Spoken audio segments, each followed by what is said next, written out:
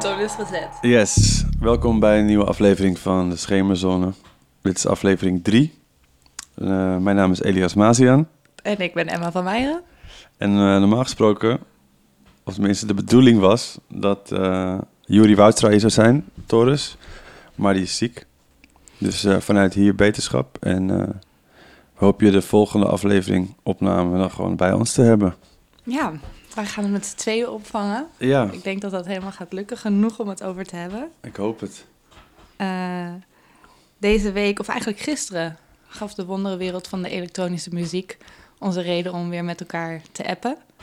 Ja, En dat was de nieuwe Resident Advisor mix van de DJ genaamd Shyboy. weten mensen die luisteren wat Resident Advisor is? Denk ik wel. Misschien moet jij uitleggen wat Resident Advisor is. Resident Advisor is een website, een toonaangevend elektronische muziekplatform. Nee, ik maak het nu belachelijk, maar zo bedoel ik het eigenlijk helemaal niet. Iemand van Resident Advisor staat buiten. Die doen elke week op maandag een nieuwe podcast. En deze was van Shyboy. En kun jij even wat vertellen over Shyboy? Shyboy is een DJ die nu op het, bij de agency Discwoman zit. Waar we het al eerder in de podcast over gehad hebben. Zeker. En, Eigenlijk al 2 keer, toch? Ja, Ja. dat blijft een thema. Leuk. En 2 jaar geleden was zij ook onderdeel van een collectief... wat nu volgens mij iets minder actief is, maar dat heet Kank. Een collectief van queer DJ's. Ik ga ondertussen even het raam dicht doen. Verder. En in dat verhaal toen, dus dat is in 2016 geplaatst... hebben zij gewoon verteld over wat hun doelen en ideeën zijn als DJ's en als queer DJ's. En nu mocht ze dus een podcast maken of een mix maken. En dan staat er ook altijd weer een klein interview bij. En toen werd er weer verwezen naar dat interview, maar eigenlijk vooral in de comments, dus lezers van Resident Advisor, die wilden haar graag herinneren aan wat zij 2 jaar geleden gezegd had. 2 jaar geleden hebben ze heel veel dingen gezegd, maar er is 1 citaat in dat interview van 2 jaar geleden waar mensen zich niet in konden vinden. En dat citaat is, dat gaat als volgt. Het begint met de schrijver die zegt: "Kunk style runs counter to the patient party logic you might encounter at a place like Berghain, which is open for at least a day, with a headliner playing at, say, 4 p.m. En dan citeert de Shyboy: "It's kind of scary. Like the party never ends at those places," Shyboy said. "And that's just self-hate, right? I mean, Berghain is so popular because people are like, I hate myself so much that I'm gonna keep doing this until I die. The doof, doof, doof is the sound of you marching towards your funeral." Dit is een duidelijke kritiek van lange feestjes en plekken zoals Berghain. Maar ja, de mensen in de comments waren daar nog steeds niet zo erg blij mee. Ja, en ze had ook nog iets anders gezegd, namelijk dat ze, omdat ze haar USB kwijt was, of in ieder geval, ze was al haar muziek verloren. Mm-hmm. En ze kon het ook niet meer terugvinden. En toen vond ze ergens nog een USB of een mapje met wat rave tracks en wat techno tracks en wat Belgische eind jaren 90 techno. Dat is in ieder geval hoe ze het omschreef. En toen is ze daar weer ingedoken. En daarom is de set die je nu hoort wat meer een 4-to-the-floor techno set. En daarvoor, want ze stond vooral ook bekend om noemt ze het East Coast Club Music. Ja. En ze draait ook wel eens soca, zei ze in het interview. Gewoon een best wel gevarieerde stijl. Mm-hmm. Daar gingen mensen heel slecht op. Ja, precies. Ik denk voordat we het willen hebben over wat de implicaties zijn van al deze slechte reacties en waarom wij denken dat die slechte reacties zijn gekomen, ben ik eigenlijk wel heel benieuwd wat jij dacht toen je haar kritiek op Berghain of plekken zoals Berghain las. Ja, ik vond het... dat mag... Tenminste, wat ik vooral vond over het hele stuk, ten eerste dat ik dacht, ja prima, dat mag iemand gewoon vinden en iemand mag ook een mix maken op die manier. Ik snap niet waarom in één keer... Waarom mensen de behoefte hebben om om dan in comments met elkaar in discussie te gaan over een mix die ze niet tof vinden. Terwijl ik dan denk, ja, je zou ook net zo goed beter je tijd kunnen besteden aan dingen die wel tof zijn. Maar ja, dat is ook weer misschien een dooddoener voor überhaupt muziekkritiek of zo. Nee, ik vind het goed dat je dat zegt, want je omschreef Resident Advisor net al als toonaangevend. En ik denk dat het iets zegt over wat mensen op die plek verwachten. Ja. En hoe ze reageren zodra ze iets zien wat ze dus niet verwachten. Wat ze misschien dus niet zien als toonaangevend. Ja, ik denk het. Maar en over het punt over Berghain, ja. Ze zegt, and that's just self-hate, right? I mean, Berghain is so popular because people are like... En dan ga je wel echt van iets uit. Mm-hmm. Natuurlijk is het een soort van interpretatie van hoe Berghain-gangers die club benaderen. Maar het is een beetje kort door de bocht natuurlijk. Ja. Ik vind het hedonistische idee van raven en jezelf even uitschakelen voor een tijdje. Of het nou is door alleen de muziek of door drugs of door drank of door de seksuele spanning die er is. Dat vind ik wel iets moois hebben. Ja, en ik denk maar alles heeft... Bedoel, als ik in Berghain ben, dan voel ik ook de donkere kant ervan. Mm-hmm. Heel erg. Maar dat is ook denk ik wat mensen zo tof aan vinden. Je balanceert dus een beetje tussen totale euforie en de kans dat je in een diep zwart gat eindigt. Dat is waarom ik het een interessante plek vind. Maar ja, people are like, I hate myself so much that I'm gonna keep doing this until I die. And the doof is the sound of you marching towards your funeral. Is een beetje... Ja, beetje dark wel. Maar het is heel dark. Ja. Maar ik vroeg me ook af in hoeverre het misschien ook voortkomt uit hele persoonlijke slechte en negatieve ervaringen die dan... De reactie op dat zij dit gezegd had was heel boos van sommige mensen. Ik snap ten eerste niet waarom het je zo boos zou maken dat iemand kritisch is.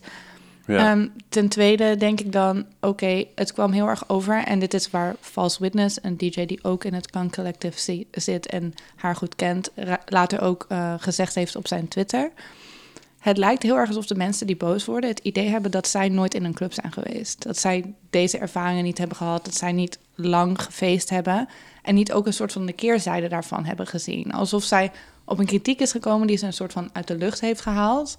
En toen maar heeft bedacht van, ik vind dit eigenlijk niks. Of ik vind dat andere mensen iets doen wat ik niet tof vind.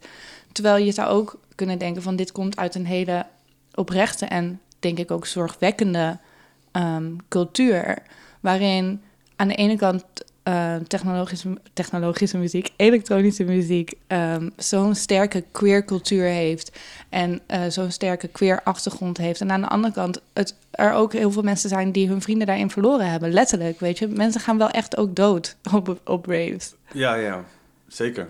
Ja, er is altijd al een soort een donkere kant geweest aan ravecultuur en hedonisme. Wat zei je nou in het begin? Dat mensen... Het lijkt wel alsof mensen die kritiek hebben nog nooit op een rave zijn geweest. Nee, alsof zij denken dat Shyboy, als ze dat zegt... zelf ik wou het zelfs nog doortrekken. Ik denk dat...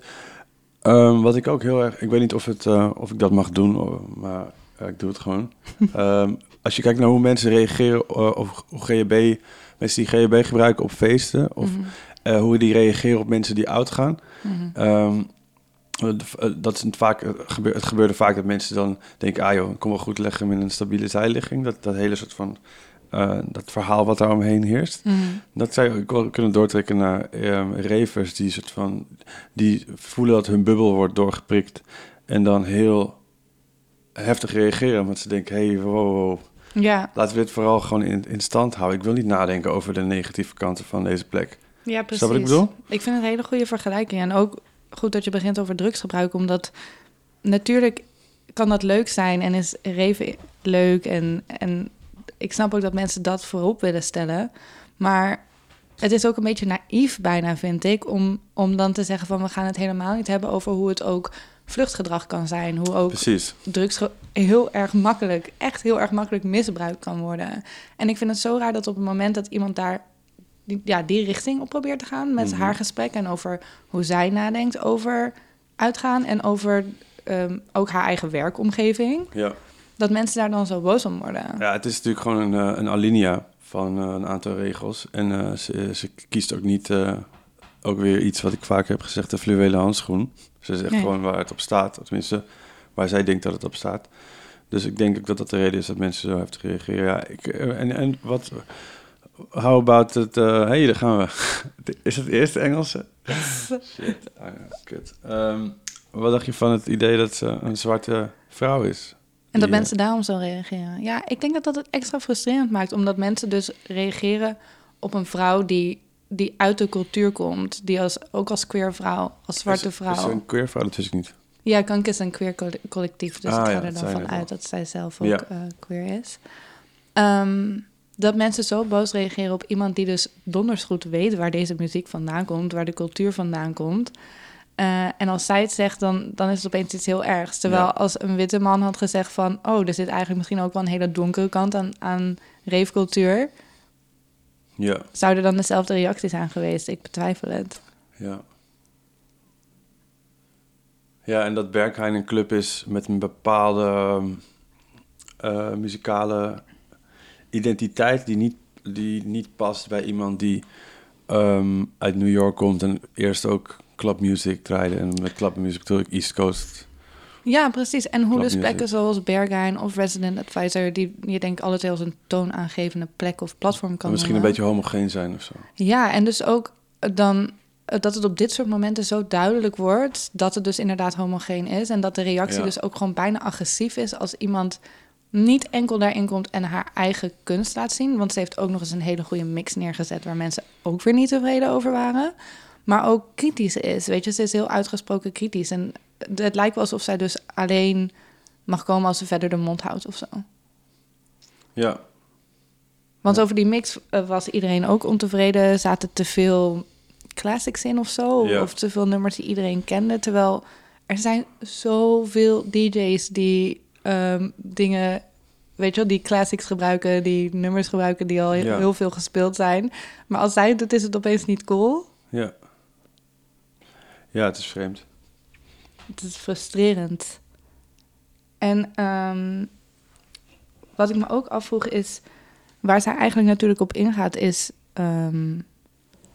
dat hele idee van de feestjes die heel lang doorgaan en hoe dat ook dus een best wel enge sfeer of zo voor kan zetten soms, denk ik. Maar ik vroeg me ook af hoe de hele cultuur en de muziek ook vormgegeven wordt door dat idee van feestjes die dus heel lang door moeten gaan. Hoe bedoel je? Nou, dat de manier waarop we die muziek dan consumeren heel erg gericht is op...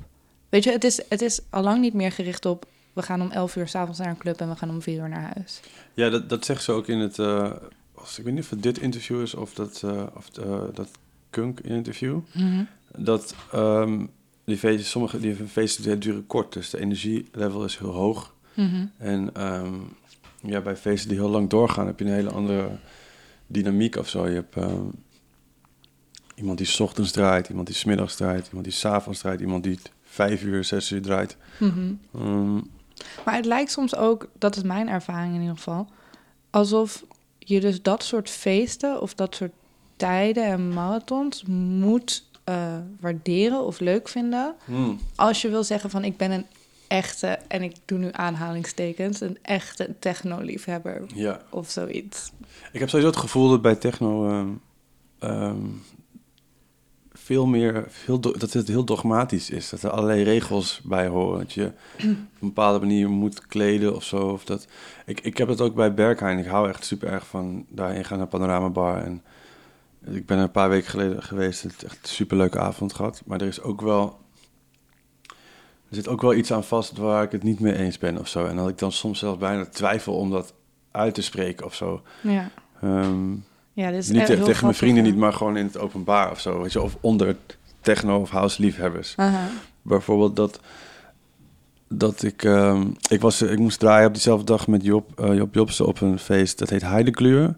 Mm-hmm. En dat was echt zo'n openbaring van, oh ja, zo kan het ook. Het klinkt heel cheesy, maar het was een feest zoals er heel veel zijn in Berlijn. Maar we kwamen er om 12:30 binnen 's middags. En het was super druk. En iedereen was aan het dansen. Mensen waren best wel gekleurd, gekleed of zo. Het was niet allemaal dat zwarte. De beveiliger was gewoon super aardig. Top. De mensen achter de bar waren ook super aardig. Wat wil je hoesten? Ja.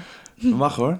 Yes. Er hing een sfeer van dat je echt jezelf kon zijn. Allemaal van die dooddoeners inderdaad, maar die nu in één keer zo heel erg klopte of zo. Ja. En toen dacht ik in één keer van wow, sowieso, deze cultuur is toch ooit ontstaan uit een behoefte aan vrijheid of zo. Waarom is iedereen nu precies hetzelfde? Wat is dit? Ja, precies. Weet je, waarom moeten we allemaal dezelfde... Ik snap dat er modeverschijnselen zijn. Mhm. Die accepteer ik ook en daar doe ik ook aan mee, volgens mij. Maar waarom is er een soort van regel om de club binnen te... Ik heb het dan over Berghain. Waarom moet je dan per se... Waarom zijn er een soort van websites waar je uitgelegd krijgt hoe je daar binnenkomt? Waarom zijn we allemaal zo uniform in één keer? Terwijl het juist... Ik ging naar binnen met een oranje trui en ik liep rond in Berghain en we gingen even iemand hallo zeggen. Mm-hmm. En ik zat echt om me heen te kijken van wow. ik weet niet, ik voelde me sterk in hoe ik eruit zag, maar ik voelde me ook een beetje belachelijk of zo. Ja. Weet je, alsof de bubbel doorgeprikt was. Van, wat is het eigenlijk? Wat zijn we... Ja. En ik denk ook dat rave muziek, rave cultuur, heel erg gebaat is bij die bubbel. Want het is namelijk een soort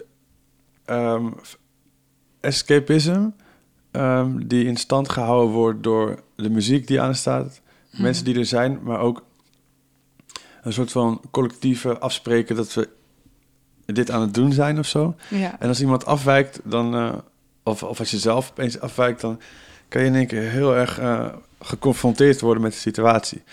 Ja, precies. Snap Dan wat is ik het bedoel? niet tof meer, ja. Dus dat is iets ook wat ik moeilijk vind.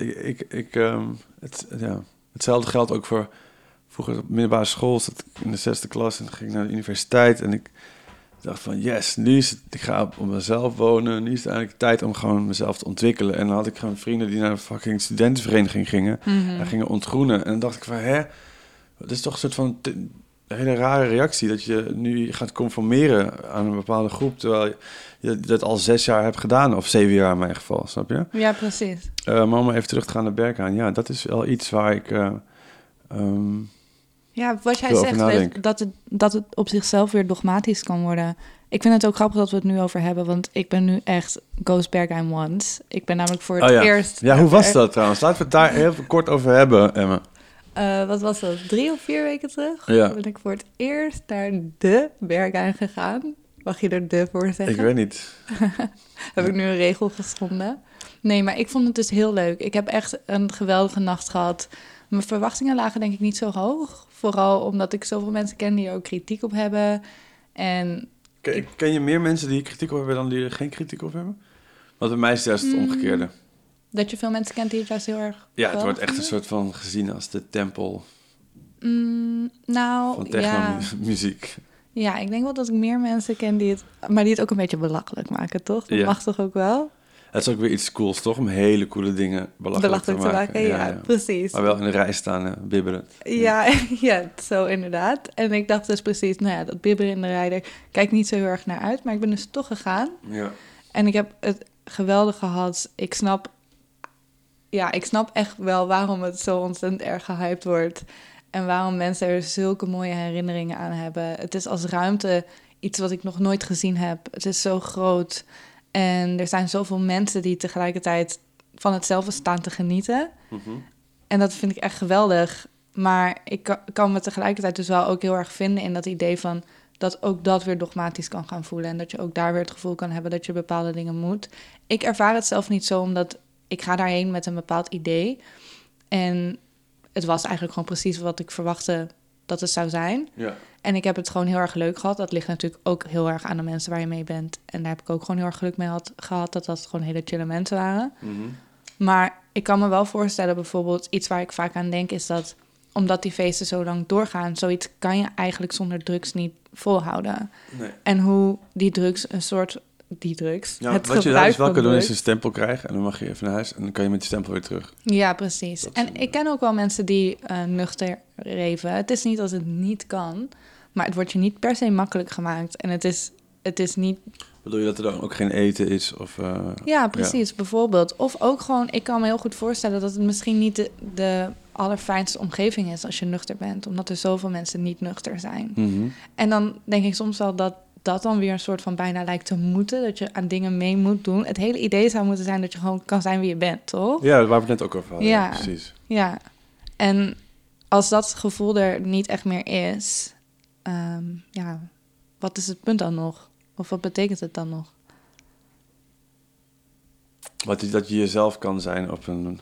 Ja, als je toch weer een bepaald soort persoon moet zijn... als je zwart moet dragen, GHB moet hebben gebruikt... of weet ik veel wat.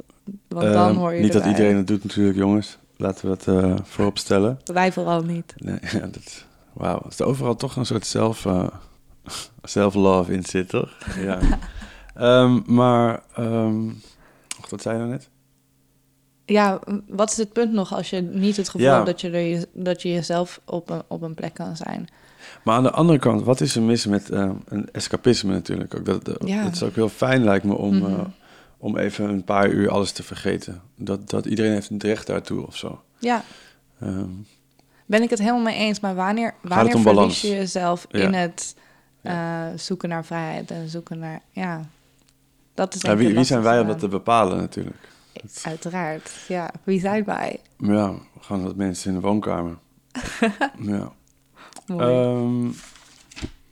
Het gaat uiteindelijk allemaal om balans. Ja, I love it. Yes.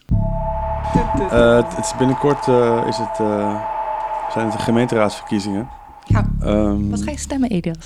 Ik moet eerst nog maar een stempas krijgen, joh. Mijn hele hele blok heeft allemaal zo'n briefje gehad. Mijn vriendin heeft er één gehad en ik niet. Racisme. Ja, dat zal het zijn. Maar ik zat dus de krant te lezen. En de VVD is sowieso een partij die me heel erg in de weg staat de hele tijd. Letterlijk en figuurlijk. Maar nu zag ik iets langskomen en ik vond het wel interessant. Namelijk dat via erfpacht verplicht wordt door de gemeente Amsterdam om nieuwe moskeeën af te laten zien van de versterkte gebedsoproep. Dus ze kunnen dan via eigenlijk op een wettelijke manier ervoor zorgen dat er niet een gebedsoproep gedaan wordt. Dus dan is het de plek waar de moskee komt, die grond is van de gemeente. Mm-hmm. En via die erfpacht kunnen ze ervoor zorgen dat het niet gedaan wordt. En dan gaat het vooral om 1 keer per week. Op vrijdagmiddag is het belangrijkste gebed. Dat is volgens mij een uurtje of 2. Mm-hmm. En ik heb het in Bosselom volgens mij wel eens gehoord. En dan de manier waarop de VVD... Er staat in het artikel dat je het nergens in Amsterdam kan horen, toch? Ja, maar ik heb het volgens mij wel eens gehoord. Echt 5 jaar geleden of zo. En, misschien is het toen al afgeschaft, ja. Want in Utrecht, er stond ook in het artikel dat je het in Utrecht wel soms kan horen. En in Kanaaleilanden is dat inderdaad ik ga even wat normaal. Ik ga even wat nee, stukjes ik wil niet Kanaleiland, Lombok. Ik ga even wat stukjes oplezen uit het stuk, om het wat duidelijker te maken. Waar komt het stuk uit? Het Parool, van afgelopen weekend. De datum daarvan had ik opgeschreven, als mensen het nog willen lezen, is 10 maart. De actievoerders die morgen protesteren tegen de komst van de nieuwe Bovenij-moskee in Amsterdam-Noord zijn een paar maanden te laat. Eind vorig jaar heeft de gemeenteraad al mee ingestemd. Toch wordt opnieuw geprotesteerd door een groepje fanatieke tegenstanders. Ze vrezen dat de megamoskee verkeersdrukte veroorzaakt in de nog te verrijzen wijk Elsenhagen-Zuid. Dus verkeersdrukte op een plek die er nog niet bestaat. Ja. En dat de huizenprijzen erdoor zullen dalen en dat er geluidsoverlast ontstaat. Allemaal dingen die je insinueert, toch? Dus als er moslims in onze buurt komen wonen, gaan de huizenprijzen omlaag. Allemaal van die mega negatieve energie. Die laatste angst kan wethouder Erik van den Burg grondzaken wegnemen, want bij de bouw van de Bovenij-moskee laat de gemeente voor het eerst contractueel vastleggen dat de gelovigen afzien van hun recht op de gebedsoproep. Mm-hmm. Ja. Nog zoiets. Ja. Je kan het niet verbieden, maar als grondeigenaar kunnen we wel voorwaarden stellen aan onze erfpachters, zoals een moskeebestuur, aldus de wethouder. De oproep tot gebed mag, maar niet op onze grond. Dat garanderen we door het in het erfpachtcontract te zetten. Bizar. En dan een stukje verder staat, even zien. Waarnemend burgemeester Josias van Aartsen schreef een antwoord op de raadsvragen over de Westermoskee. Dat is de moskee in de Baarsjes. Die is het ook, die doen het ook niet. Of tenminste, die is al een tijdje open, maar daar zitten ze nog steeds in een discussie om het wel of niet te mogen doen. Okay. Dus het speelt echt door heel Amsterdam. Mm-hmm. Even kijken, ik moet het even opnieuw oplezen. Waarnemend burgemeester Josias van Aartsen schreef een antwoord op raadsvragen over de Westermoskee dat de stad de oproep niet ziet als onaanvaardbare overlast, maar dat die qua geluidsterkte en lengte wel beperkt kan worden via de APV. En de APV betekent Algemene Plaatselijke Verordening. Mm-hmm. Ook wethouder Van den Burg vindt de versterkte oproep tot gebed niet onaanvaardbaar, maar spreekt wel van overlast die je zoveel mogelijk moet beperken. Geloof wat je wil, maar doe dat niet met overlast voor anderen. Ik vraag VVD'ers toch ook niet via grote luidsprekers om naar ons politiek café te komen. Alsof dat hetzelfde is. Toch? En ook gewoon het idee dat, wat is overlast? Ja. Snap je? De VVD heeft allemaal van die verschrikkelijke posters door de hele stad hangen, die de hele tijd in mijn beeld komen als ik door de stad fiets. Weet je, dat zou ik ook overlast kunnen noemen. Ja. En dit is gewoon het recht van mensen op hun geloof uit te oefenen. Ja. Dus Amsterdam was ooit de stad waar vrijheid van religie een groot ding was. Weet je, Sefardische Joden kwamen vanuit Portugal hier naartoe om zich veilig te voelen. Nou ja, goed, wat er daarna gebeurd is met Joden in Amsterdam, dat is natuurlijk het andere. Maar ik zeg dat omdat hij verwijst op een gegeven moment ook naar het volgende. Die versterkte oproep is niet iets waarvan we de afgelopen eeuwen met elkaar hebben gezegd, dit is normaal. Als cultureel fenomeen vind ik het hier niet passend. Voor klokgelui geldt dat juist wel. Weer zo'n ding van de VVD dat maar ze dus iets ook, normaal gaan noemen. Ja, en dus ook een cultureel fenomeen. Niet een religieus fenomeen, Nee. maar alsof er... Ja, oké, dus een cultuur. Maar ik vroeg me ook af... Het gaat natuurlijk om iets heel specifieks. Om iets wat ook absoluut echt niet door iedereen in de hele buurt te horen is. Dus het is vanaf begin af aan al onzin. Ja. Maar het lijkt wel alsof er een soort van hele diepe angst onder dit idee zit van dat mensen een publieke ruimte in willen gaan nemen voor hun religie. Voor iets wat specifiek is aan echt... Ja, aan iets wat best wel diep zit, toch? Ja. Dus de religie is onderdeel van de identiteit van 1 miljoen Nederlanders, weet je. 1 miljoen Nederlanders zijn islamitisch. Dus het zit zo'n... er zit veel meer onder dan je in eerste instantie leest. Mm-hmm. De VVD heeft gewoon een soort behoefte, heeft een bepaalde behoefte om heel erg duidelijk te maken wat zij normaal vinden. En alles wat daarbuiten staat, gaan ze proberen op hun typische slangenachtige manier buitenspel te zetten of zo. En denk je dat ze nu ook extra in proberen te spelen op de aankomende verkiezingen? Absoluut, ja. Ja, ik vind het gewoon zo... Ja, ik vind het gewoon zo jammer dat er zo'n angst heerst voor moslims. Mm-hmm. En voor mij is het ook heel vreemd, omdat ik ben islamitisch opgevoed en mijn hele familie is islamitisch, maar en dat is ook onderdeel van hun dagelijkse leven. Maar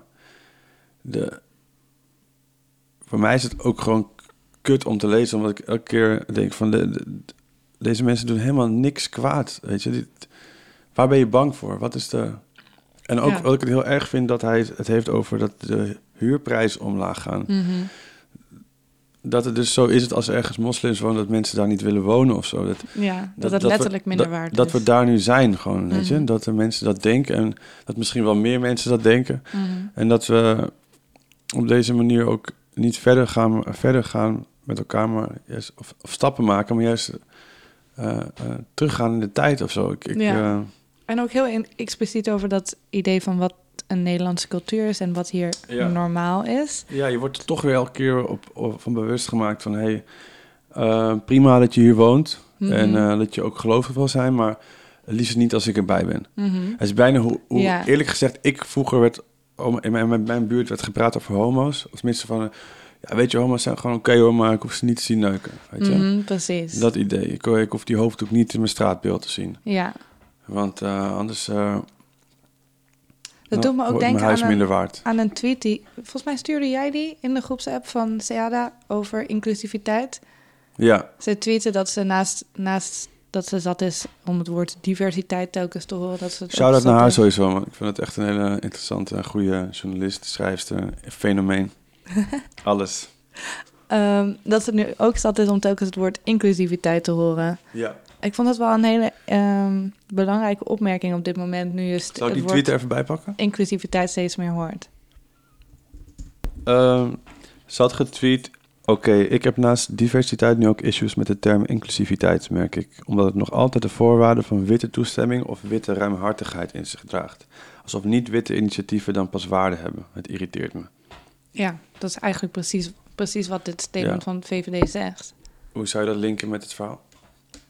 Nou, concreet? Ik zat te denken over het woord inclusiviteit. En toevallig was ik net iets aan het lezen waarin er ook kritiek werd gegeven op het woord inclusiviteit. Het is een boek van de filosoof Jacques Derrida, die gaat over vriendschap.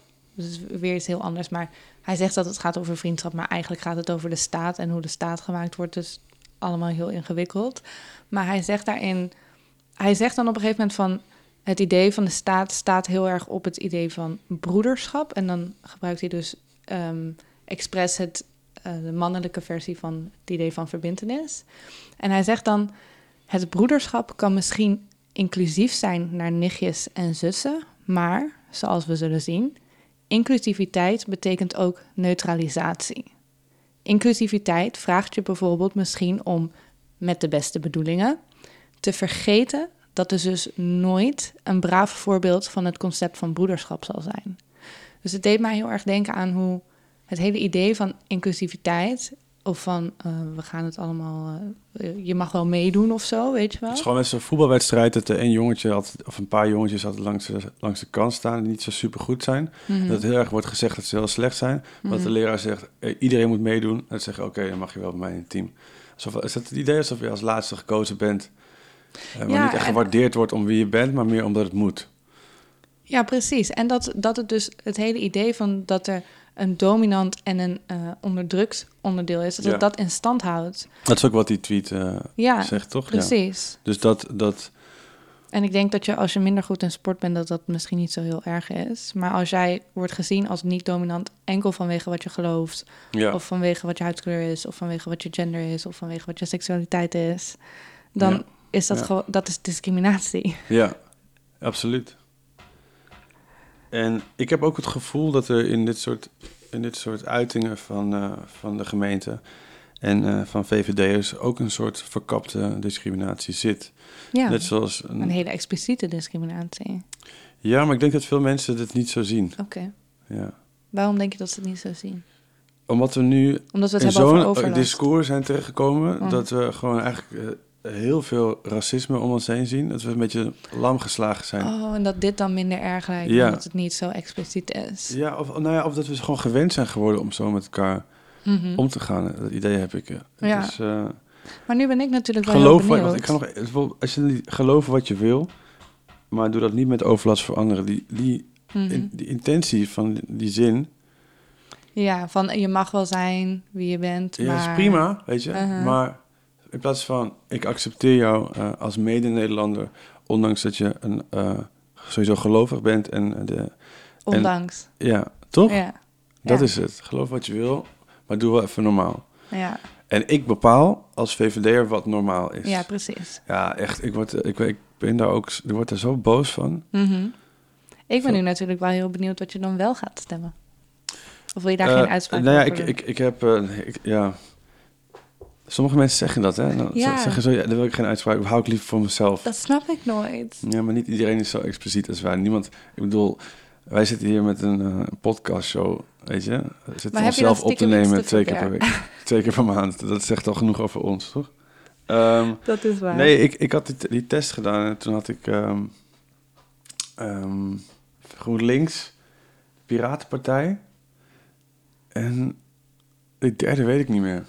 Twijfel is het D66 of de Partij voor de Dieren, zoiets was het. Maar ik moet er nog... ik moet überhaupt eerst dus een stempas zien te vinden.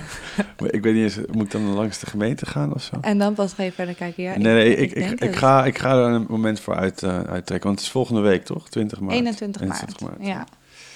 Goed, ik denk dat...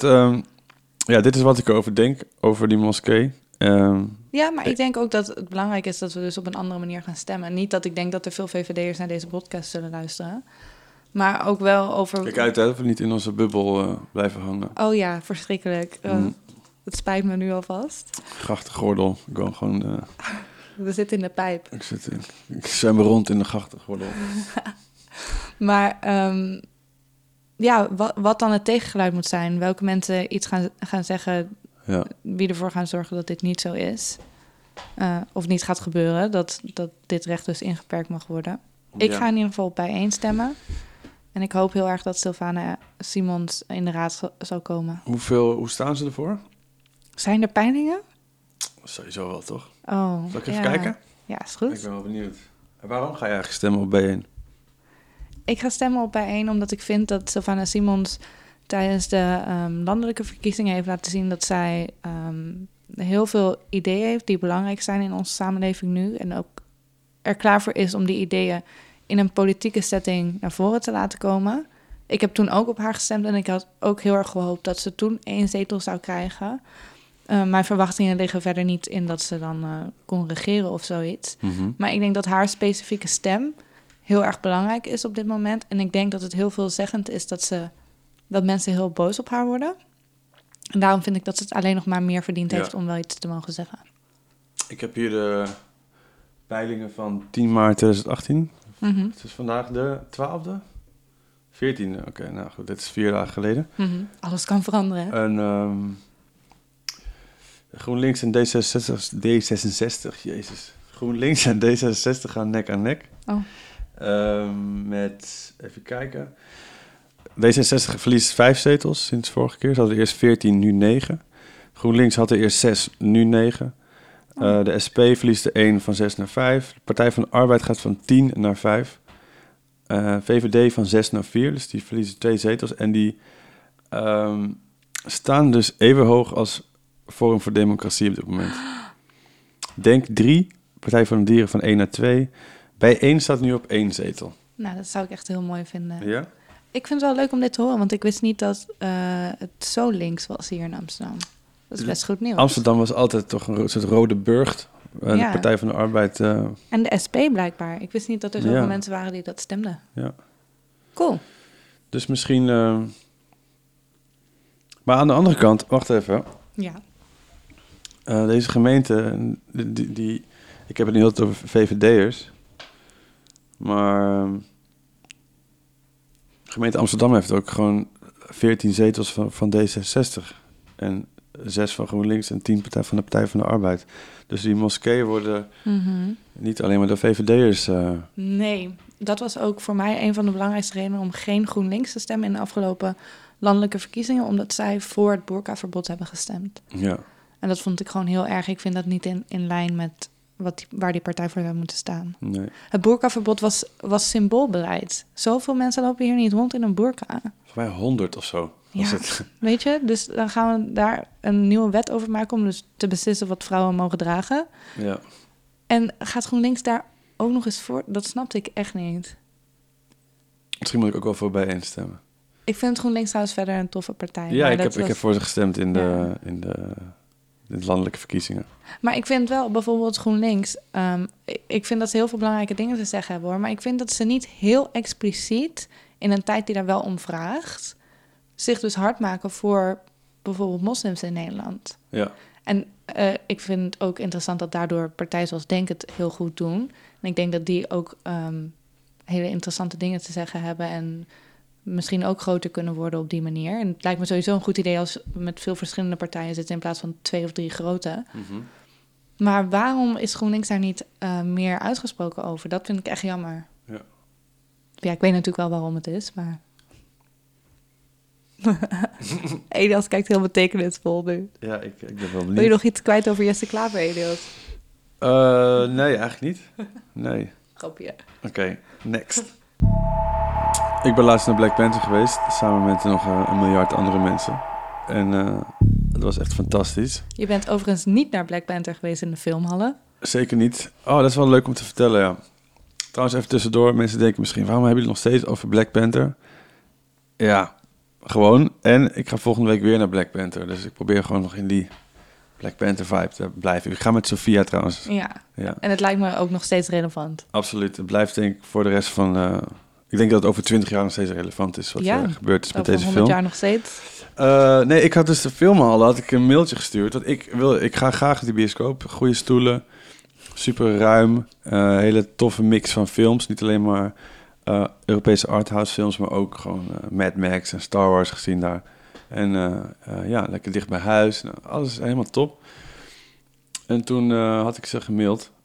Want ik zag dat ze geen Black Panther uitzonden. En ik hou niet zo heel erg van de Pathé bioscoop. Niet dat daar iets mis mee is, maar toch niet helemaal mijn ding of zo.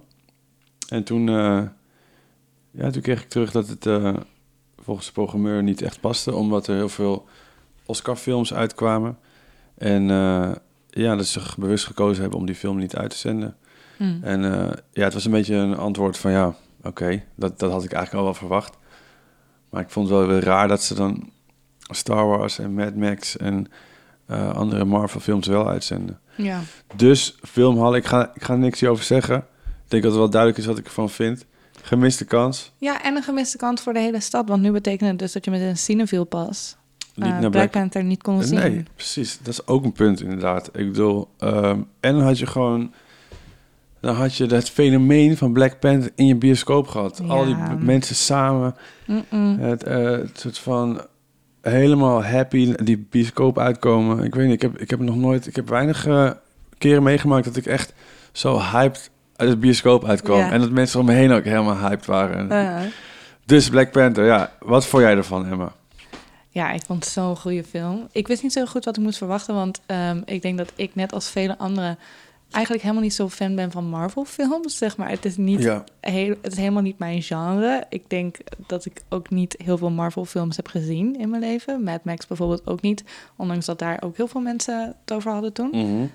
Maar ik dacht, oké, een film met een hele zwarte cast. Iedereen heeft het erover. Er was veel hype over. Ik ga erheen. Ja, ik vond het supergoed. Ja. Er zaten leuke grapjes in. De karakters waren sterk. Ja. En wat gaan we erover zeggen wat niet al gezegd is? Het is gewoon een film die, voor mij was het gewoon heel tof om te zien dat Afrika op die manier werd afgebeeld. Mm-hmm. In plaats van dat Afrika en Afrikanen niet als één geheel werden afgebeeld. Weet je wel? Want mensen hebben vaak het idee van dat Afrika één land is, terwijl het even groot is als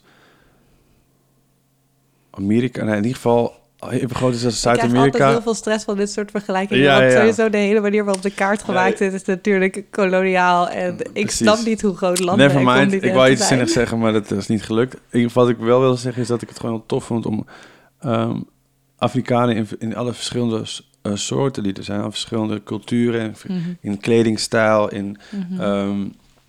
in cultuur te zien worden afgebeeld. Het verhaal is natuurlijk gewoon een Hollywood-film, maar er zit wel een bepaalde diepte in die ik niet zo vaak heb meegemaakt bij Marvel-films. En ook het idee van hoe zeg je dat? Kolonialisme en ik kan het moeilijk uitleggen wat ik vind. Mijn lievelingskarakter. De vrouwen waren gewoon heel sick in die film. Het waren allemaal supersterke, intelligente, zelfbewuste vrouwen. Zijn hoofdgeneraal was een vrouw. Zij was heel tof. Eigenlijk waren de vrouwen sicker dan de mannen. Ik vond Black Panther als karakter niet eens zo heel opvallend. Gewoon een soort van nobele man. Maar was wel interessant op zich, toch? Zo hoe het hoofdpersonage op zich niet de meest interessante persoon uit het verhaal was. Zeker, ja. Lupita heeft ook zeker de show gestolen. Absoluut, ja. Dat is de technische... Of nee, Lupita is zijn vrouw. Of tenminste, het is uit, maar ze houden nog van elkaar. Ja. En de technische meisje, zijn zusje, die alle gadgets maakt. Shuri. Die stal voor mij echt de show. Ja. Zij was tof, hè? Super tof, ja. En sowieso dat hele futuristische element eraan. Ik vond het zo grappig dat er op een gegeven moment heb je die scène met een met die schoenen, toch?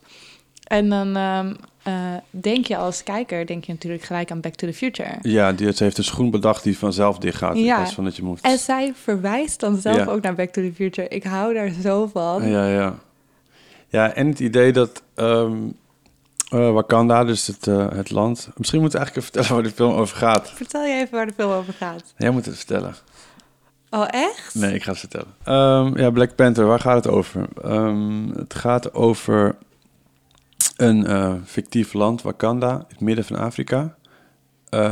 Waar ooit een aantal stammen leefden die in ruzie met elkaar kregen om de haverklap. En toen kwam er uit de ruimte een stof van een komeet die viel op die plek neer. En daar zat een bepaalde grondstof die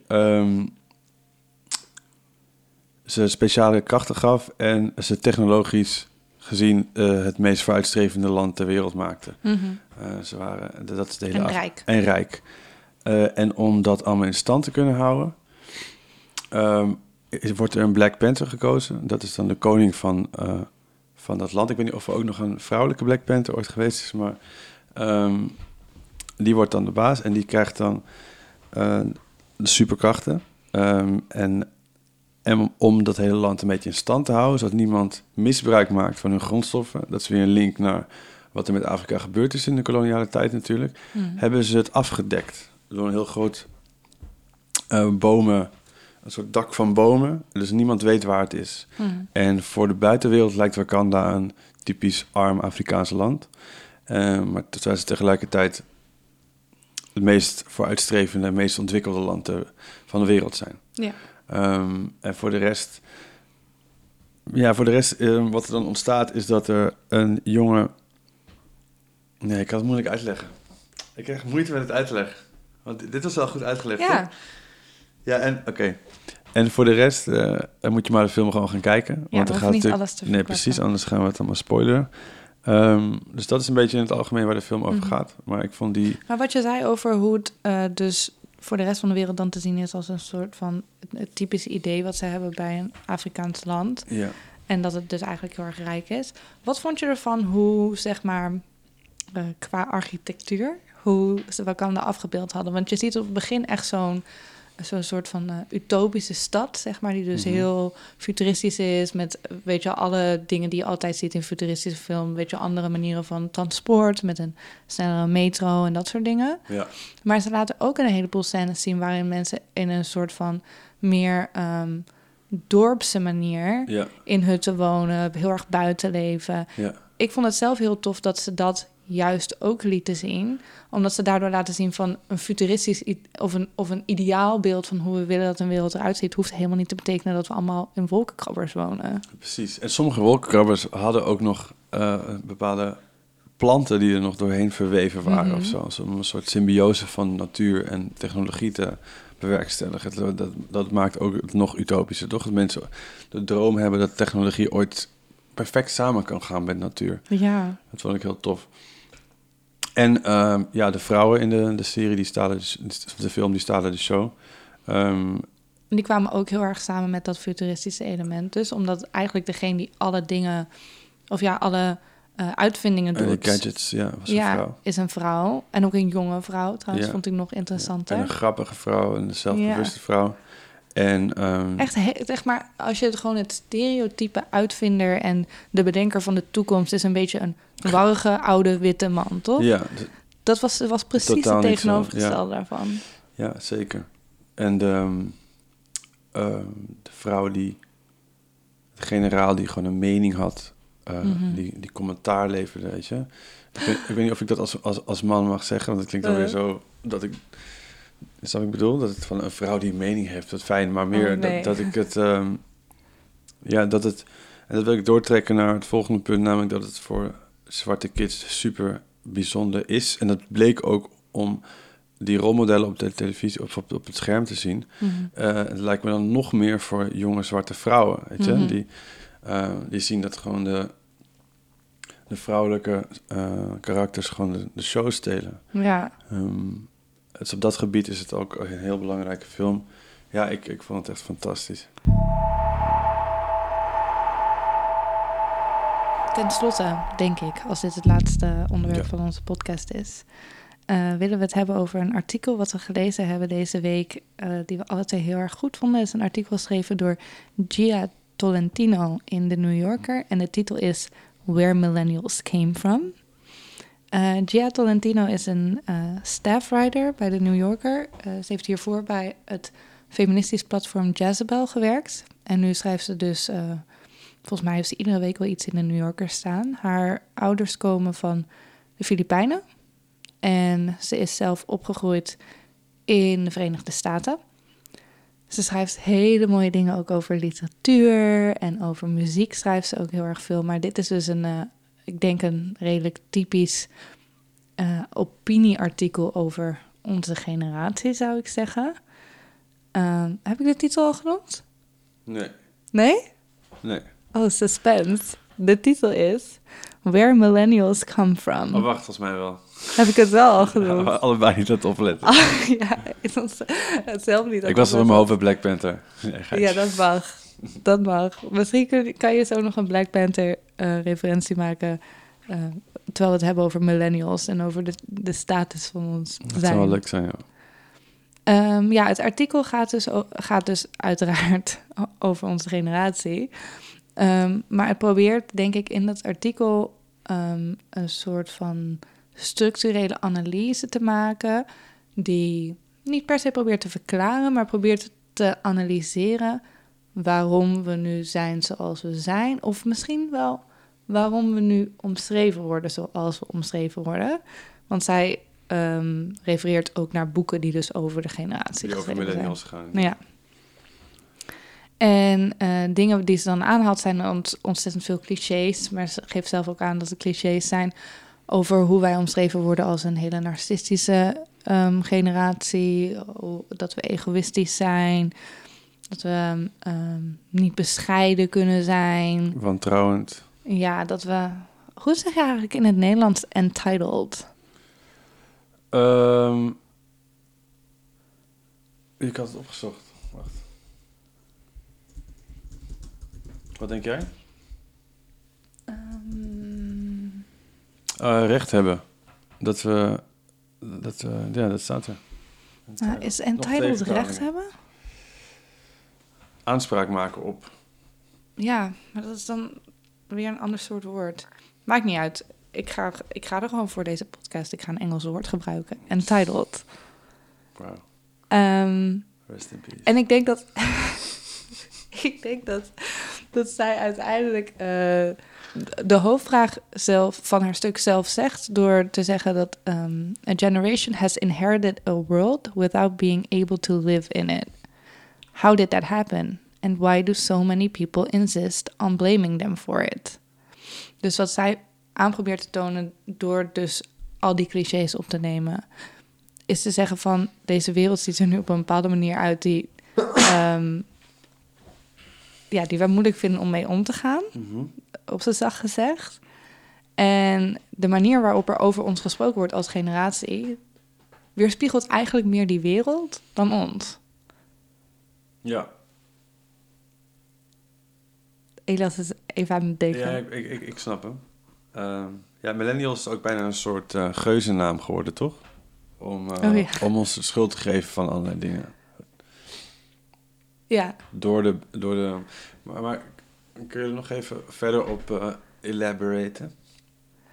Nou, ik denk dat ze dus dingen die vaak over onze generatie gezegd wordt, zijn dingen zoals dat we te erg in de watten gelegd worden, toch? Dat omdat we opgegroeid zijn met het idee dat ook als je iets slechts hebt gedaan, dat je nog een beloning verdient, dat we niet hard weten wat hard werken is, want dat weten uiteraard alleen babyboomers. Mm-hmm. En dat wordt ook vaak gezegd door babyboomers. Ja, precies. Ja. Dit was, en dat we denken dat we heel speciaal zijn. Dat ieder van ons zo... Zijn we ook. Ik bedoel, we hebben het millennium meegemaakt. Dat kunnen maar één keer zeker in het 1000 jaar. Ik weet niet hoor, maar statistisch gezien is dat wel bijzonderder dan een wereldoorlog. Dat we zulke special flowers zijn allemaal en daarom denken dat we allemaal dus entitled zijn tot van alles en nog wat. Dat was je vraag toch? Van Ik ben je vraag vergeten. Ik vroeg gewoon of je nog even door wilde Vertellen wat ze daarover te zeggen. Ja. Oké, dus je hebt al die clichés. En zij zegt dan van, nou, er zijn ook schrijvers, bijvoorbeeld schrijvers van mijn eigen generatie, ze is zelf ook millennial, die zeggen van, ja, oké, dat is wel zo. Of dat kun je wel van ons zeggen, maar wij hebben hele slechte toegang tot tot huizen, hypotheken, tot banen, tot goede zorg. Maar kon niet 20 jaar studeren. Ja, met, precies. Veel schulden, leningen. Dus vind je het gek dat wij op een bepaalde manier ons entitled voelen tot iets wat jullie allemaal gehad hebben en wat voor ons opeens helemaal niet zo zeker meer is? Ja, we zien de zorgstaat steeds meer verdampen. Het land waarin, als we het even hebben over Nederland, want dat is het over Amerika, maar Ja. toch het zijn allemaal dingen die in Nederland ook wel spelen. Weet je? Waarschijnlijk wordt het onmogelijk om voor kinderen uit wat armere gezinnen om nog te studeren. Ja. Die kant gaan we wel op, heb ik het idee. Ja, want het stuk gaat inderdaad over Amerika en zij geeft dan een heel lang voorbeeld over hoe Amerikaanse jongeren natuurlijk met verschrikkelijke studieschulden zitten. Dat is niet vergelijkbaar met de schulden waar wij ons in moeten of soms niet hoeven te werken. Maar ik denk wel dat je gelijk hebt dat het toch in een zekere zin wel vergelijkbaar is. Dat we voelen in ieder geval een onzekerheid over dingen die we nodig hebben. Dus echt gewoon altijd in een huis of naar het ziekenhuis kunnen gaan. Een onzekerheid die een vorige generatie in ieder geval niet op deze manier gevoeld heeft. En dat wat zij denk ik heel erg probeert te zeggen is dat wij dus op een bepaalde manier overkomen. Dat we dus denken dat we dat we overkomen alsof we er niet hard genoeg voor willen werken. Waar komt dat vandaan, weet je wel? Dat is de titel letterlijk, Where Millennials Come From. Wat voor wereld hebben wij gekregen waarin wij nu verder moeten gaan? Of die wij misschien op een andere manier vorm willen geven, zoals iedere generatie dat wil. Want dat is natuurlijk ook, iedere generatie heeft ook weer iets te zeggen over de vorige generatie. Dat is hoe dingen gaan. Maar waarom gaat het gesprek niet over wat daar aan de hand is? En ik denk dat zij dat heel structureel probeert op te pakken. En ik vind dat wel heel erg interessant, omdat het mij, vanuit mijn eigen ervaring of over hoe ik de wereld die wij van onze ouders hebben gekregen ervaar. Het zette voor mij heel erg op zijn plek waarom mijn medestudenten en ik de afgelopen jaren zo ontzettend klaar waren met een universiteit die steeds meer begint te lijken op een diplomafabriek. Ja, dat kan ik me goed voorstellen. Dat het niet meer gaat om de ontwikkeling van jou als student, maar dat het gaat om zoveel mogelijk goede diploma's eruit pompen. Doe je dat? En dat er dus ook heel erg voor ons besloten wordt van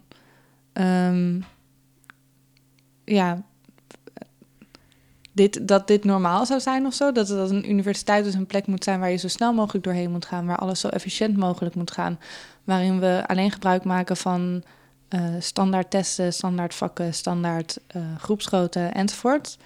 En dan moet je er dus ook in een zo kort mogelijke tijd doorheen. Want dat is natuurlijk waar alle regelgeving nu over gaat. De tijd dat we een langstudeerboete zouden krijgen, die toen weer van tafel ging. Wat overigens ook, daar wil ik ook echt iets over zeggen, iedere keer voor heel veel onzekerheid zorgt. Ja. Want heel veel mensen waren al aan het studeren, dachten toen dat ze een langstudeerboete zouden krijgen. Sommige mensen hebben hem zelfs moeten betalen. En toen opeens niet meer. Best wel moeilijk om allemaal te volgen. Ja. Het gevolg daarvan is dat je wantrouwend en niet van narcistisch, maar wantrouwend en angstig. Ik denk dat millennials niet zomaar heel erg veel last hebben van angstaanvallen en mentale problemen. Omdat de wereld waarin zij geboren werden, in de jaren 80 of jaren 90, totaal aan het veranderen is op dit moment. Op het moment dat zij volwassen zijn, of volwassen aan het worden zijn, snap wat ik bedoel? Ja, precies. En zij omschrijft het dan ook, zij zegt op een gegeven moment dat voor jonge mensen het idee dat je speciaal bent er heel erg uitziet als een reward, zegt zij. maar uiteindelijk de functie heeft van een punishment. Dus het wordt... Ja, je hebt een bepaald ideaal van jij bent speciaal en anders dan de rest. En of jij kan dingen heel goed, omdat je dus ook de hele tijd op die manier... weet je wel, de voorbeelden die veel genoemd worden van dat zelfs als je het slecht doet, dat er dan nog een troostprijs is, dat soort dingen. Mm-hmm. Dus dat geeft dan een ideaal alsof je daar blij mee moet zijn en alsof dat heel fijn is. Maar uiteindelijk hoe je het zelf ervaart als millennial, is dat je er eigenlijk niet echt iets aan overhoudt, toch? Nee. Ja, een heel beklemmend gevoel, dat hou je dan over. Ja. Ja, die druk is wel... Denk je dat er een grotere druk is bij onze generatie dan die van die daarvoor? Een druk op wat? Een druk op presteren. Ja, op presteren denk ik... We hadden het in de eerste aflevering over neoliberalisme en perfectionisme. Mm-hmm. Dat hoort ook wel een beetje bij het leven van een millennial, toch? Ja, en een druk op iets speciaals doen of iets speciaals zijn, denk ik. Ja, en niet omdat het heel fijn is voor je dat je een beetje speciaal bent, maar omdat het moet. Ja. Omdat het onderdeel is van het systeem of zo. Ja. Excellent zijn is niet meer een soort levensdoel, maar is meer een soort voorwaarde om onderdeel te zijn van deze generatie, van deze tijd of zo. Dat bedoel je toch? Ja, precies. Ja, ik merk dat ik vond het stuk heel interessant, maar ook lastig of zo, omdat het ook gaat over jezelf, maar ook het is een millennial die eigenlijk vanuit de vogelvlucht kijkt naar zichzelf of zo. Mm-hmm. Dat vond ik wel moeilijk. Snap ik Omdat je over je eigen generatie praat. Ja, en om ook vanuit dat perspectief naar deze generatie te kijken. Maar ik denk dat het echt is, ja. Dat presteren gewoon überhaupt al een voorwaarde is. Of dat het niet meer iets moois is om boven jezelf uit te stijgen. Ja. Maar dat het gewoon iets verplichts is. Ja. Dat het niet iets is waar je naar kan reiken. Waarvoor je de keuze hebt om dat te worden. Maar dat het gewoon, als je dat niet bent, dan val je er buiten of zo. En omdat het dan dus ook een voorwaarde is dat je dan eigenlijk een situatie creëert waarin, hoe ik het heel erg voor me zie, een soort van hamster die constant in zijn, hoe heet zo'n rat? Zo'n rat zit, ja. Ja, aan het rennen is en het gaat nergens heen. Nee. En dat weet je misschien ook wel of zo. Maar je moet toch harder blijven rennen of specialer rennen of leuker rennen of zo. Ja, alsof daar dan een soort van geen einde meer aan zit. Ja, precies, dat het niet ergens toe leidt of zo, maar dat het eigenlijk het constant in het rad zitten, dat een beetje... Dat het dan is. Dat het dan is. Dat is best wel depressing eigenlijk. Ja, ik zag laatst ook een vriendin die eigenlijk, denk ik, in een moment van frustratie op Facebook gepost had over, wat is dat nou? Iedereen doet opeens 2 masters. Ja. En wat gaat er nou gebeuren? Eentje is niet genoeg meer. En toen die post las, dacht ik van, misschien een beetje zuur of zo. Of als mensen toch 2 masters willen doen, moeten ze dat toch doen. Maar ik denk dat zij wel een punt probeerde te maken wat heel belangrijk is. Dat het dus nooit speciaal en uitgebreid genoeg kan. Ja. Dat het is van,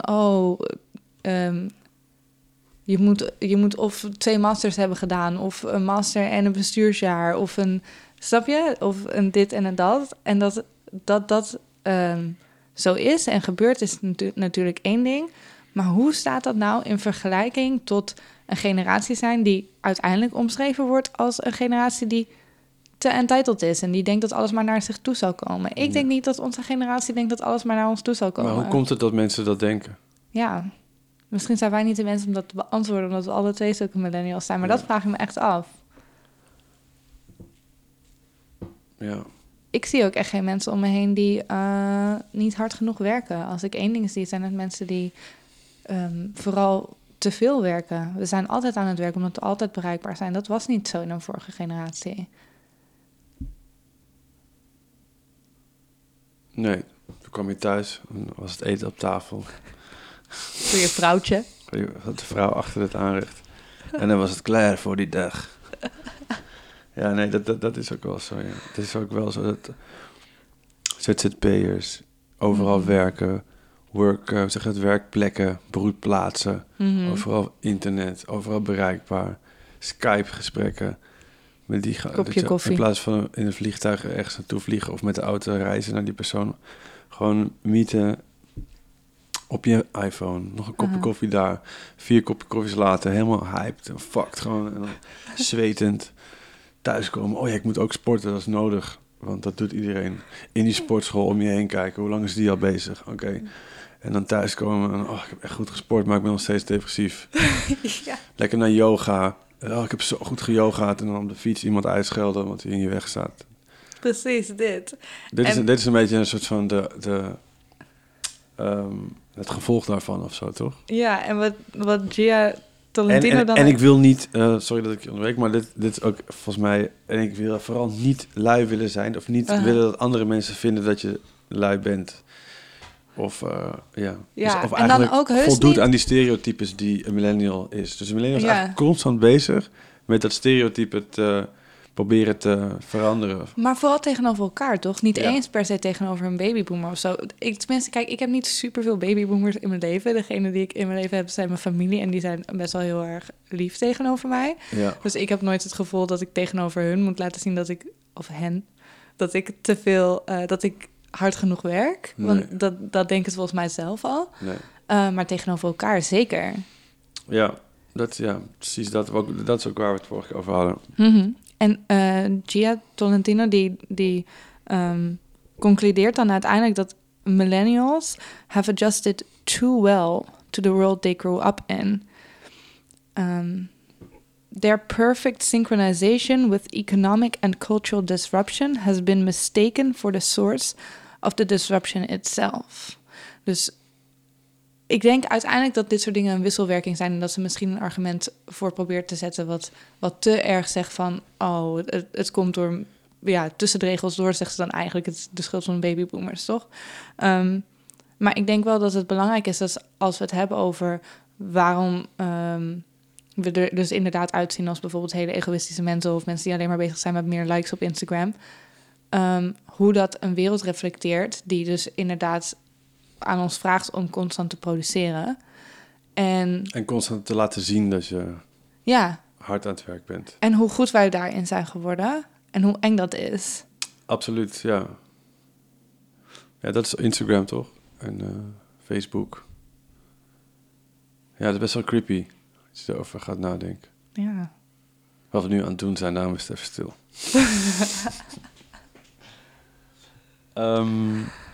Even kijken. Aan het eind van het stuk stond ook was er een quote. En die gaat als volgt. Someone once said that it's easier to imagine the end of the world than to imagine the end of capitalism. Mm-hmm. These days the kids find it easy enough to imagine both. Ja. En wat betekent dat? Nou, wat ze dus probeert te zeggen is van dat het heel makkelijk is om naar een generatie te blijven kijken... of naar wat een generatie doet of ons gedrag te analyseren. En dat het makkelijker is om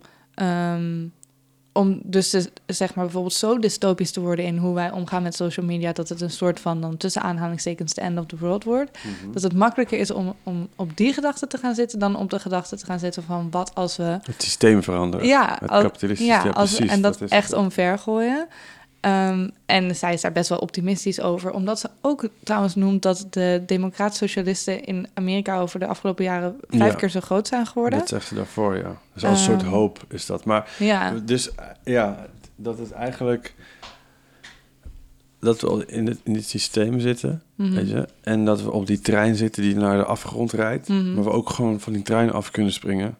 en iets anders kunnen gaan doen, weet je. En die trein is dan het systeem. Ja. En dat wij... als generatie dat wel kunnen. Ja. Toch? Is dat wat ze zegt? Ja, ik denk dat het een supergoeie metafoor is. Ja. En dat we het dus makkelijker vinden om te bedenken... dat we in de trein blijven zitten. Ja, en dan, maar allemaal, en dan wel zien wat er gebeurt... als we allemaal de dood inrijden. Dan dat we het vinden om te zeggen... oké, dus we stoppen de trein gewoon. Ja, machinist. Stop, man. En voor mij was dat, als ik het toch nog 1 keer mag hypen... want eigenlijk vond ik het jammer dat we het daar 2 weken geleden niet over hebben gehad... omdat het toen 3 jaar geleden was. Maar voor mij was het stoppen van de trein... was het bezetten van het maagdenhuis. Ja. En dat is natuurlijk iets heel kleins. En ik besef me ook dat dat iets is wat nog steeds echt in een bubbel gebeurt. Want voor de rest... Er was een moment waarop het leek dat het ook zou doorvloeien op de rest van de samenleving. Omdat er toen ook een tijdje schoonmakers in het hele land zijn gaan staken. Maar dat moet natuurlijk iets massaals worden. Ja. Ja, ik ben het met je eens. Die verandering moet soort van wel doorgezet worden of zo. We kunnen wel gaan zeggen dat we het systeem willen veranderen, maar om daadwerkelijk iets voor elkaar te krijgen, moet het ook echt gebeuren. Maar de mindset is al stap 1. Als je daar met je hoofd zit, dan dat is ook weer het verschil tussen ons en de generatie voor ons of zo. Is dat ook wat die quote zegt? Ja, dat weet ik niet, want de generatie voor ons is natuurlijk ook wel een generatie geweest die op verschillende manieren ook wel een trein heeft geprobeerd te stoppen. Als ik nadenk over bijvoorbeeld toen iedereen heel erg bang was voor nucleaire wapens. Zeker. Ik wil ook absoluut niet de vorige generatie De quote was trouwens van Frederick Jameson, 14 jaar geleden geschreven. Dit was alweer de 3e aflevering van de Schemerzone. Ik hoop dat jullie het hebben bij kunnen houden. En ik wil je weer bedanken, Emma. Ik wil jou bedanken, Elias. Het was weer genoegen. Ga jij nog wat leuks doen dit weekend? Ik ga zeker heel veel leuke dingen doen dit weekend. Het start voor mij deze vrijdag bij Queer Fusion in de Echo in Utrecht, waar ik ga draaien. Ik sluit af na Rachel Green. Daar heb ik heel veel zin in. Queer Fusion trouwens ook een van de tofste safe space regelposts op Facebook. Wauw, dat is een hele mond vol die ik ooit gezien heb. Een hele mooie geïllustreerde post met wat ze van hun bezoekers verwachten op dat evenement. En de allerbeste tagline, echt een shout-out naar hun tagline. Hun tagline is: Come as you are, leave gay. Briljant. Ja, dat is echt een goeie. Dan zaterdag ga ik denk ik heel hard mijn best doen om niks te doen, zodat ik zondag kan gaan demonstreren tegen racisme op de Dam. Daarna naar Equalizer. Het evenement georganiseerd door vriendinnen van mij in Butchersteer. Met performances van onder andere... In Amsterdam? In Amsterdam. Met optredens van onder andere Maan Jitski en Fenna Fiction. Shout-out. Zij hebben een middag samengesteld met allemaal muziek die wat moet focussen op een embodied of belichaamd in het Nederlands. Belichaamde manier van luisteren. En daarna ga ik denk ik nog even buurten bij mijn favoriete stamkroeg, De School. Waar Job Jobse en Carlos en Sandrine... Het is de verjaardag van Sandrine ook. Ja, de verjaardag van Sandrine. Gay Sunday. Gay Sunday, my favorite Sundays. Yes. Een heel gay weekend, I love it. Tof. En jij? Ik ga vrijdag met wat vrienden eten. Kaasfondue bij Bern. Daar heb ik heel veel zin in. In Amsterdam. Is dat een restaurant waar je kan kaasfondue? Zeker, ja. En zaterdag draai ik in Was. Dus dan de club waar we het al eerder over hadden. Geprogrammeerd door een vrouw, Veronique. Leuk. Die avond draai je daar samen met Carissa, toch? Carissa draait, ik draai back-to-back met Tom Trago en Jong Marco draait ook. Nou. En zondag ga ik ook even dansen in de school. En misschien ook nog even naar Equalizer. Ik was daar wel benieuwd naar. En voor de rest zijn we er eigenlijk alweer voor deze week dan. Ja. Voor deze twee wekelijkse podcast. Leuk, ik zie je in onze stamkroeg. Vergeet vooral ook niet te subscriben en te liken. En vooral ook als je het echt tof vindt.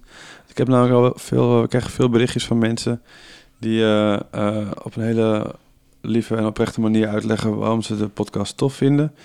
Dat waarderen we heel erg. Dus ik zag al wel dat mensen een recensie hadden geschreven. Dat is ook heel tof, want hoe meer recensies een goede... goede recensies, hoe meer we in de aandacht komen op de iTunes podcast. En blijf ons vooral berichtjes sturen. Vertel ons wat je leuk vindt, wat je niet leuk vindt. Vooral ook wat je niet leuk vindt, maar ook wat je leuk vindt natuurlijk. Dus het is weer tijd voor de jingle. Yay! Tot volgende keer. Doei.